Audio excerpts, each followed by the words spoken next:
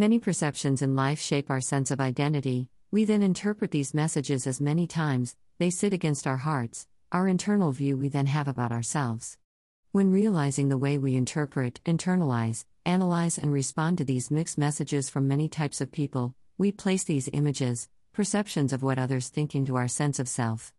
Oftentimes, this is seen to play out in the deeper aspect of what we believe ourselves to be, limiting our own sense to truly grow from what we feel further about ourselves.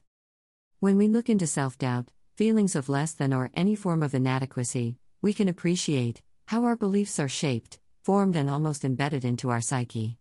Stopping the continual chatter of the mind to pause and reflect on a more broader level of understanding enables the mind to cease the constant interruption to understand that even self-judgment responds to how we have been judged, criticized, or ridiculed in any which way. Comprehending within inside of oneself of how belief systems are built and how the internalization has shaped the connection to how we view ourselves and others to be, we become more capable to strip back what does not sit well, which leads us to flip self-doubt into self-worth. A note to make here is that to utilize compassion towards people that have more oftentimes unconsciously projected beliefs or harsher words onto others brings greater clarity to understand and relate to these same people just finding their own way through life too. It brings about a great reprieve when a person can see that the pain carried is not always one's own to hold, but at the same time have true compassion to accept just what is, what has been, and move forward to bring more clarity to your own heart, mind, self. The deeper senses of inner knowing will also be able to expand more as the mind comprehends the greater clarity as to the way self-identity has brought about what has been believed about self-worth, or even what was led to make decisions based on what the feelings of self-identity was once denied. In becoming conscious of the variety of overlaying and overlapping of thoughts that have shaped how you feel about yourself, it is apparent as to the way you may have hidden the true beauty of the heart's expanse. By this I relate to the way that a person may deny themselves further opportunities, or self-growth if they have believed that they are not worthy of having the things, experiences, people and abundance in life.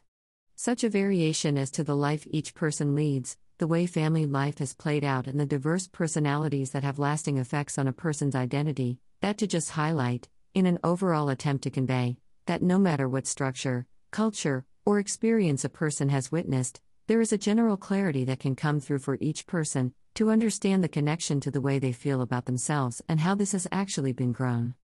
The flip side of this awareness is then able to take effect as a person feels into their own truth and remains committed to supporting themselves to gauge deeper into their true self-worth. This will challenge a person's beliefs within inside of themselves, although at the same time, be able to relate further to more options to step forward and grow towards more freedom in creating their own beliefs of the sense of self. At the same time, a natural flow of releasing what does not serve a person will leave the space of self-doubts as self-belief takes shape to step bravely through life, with each new fresher steps in support of self-awareness. With love. Saria.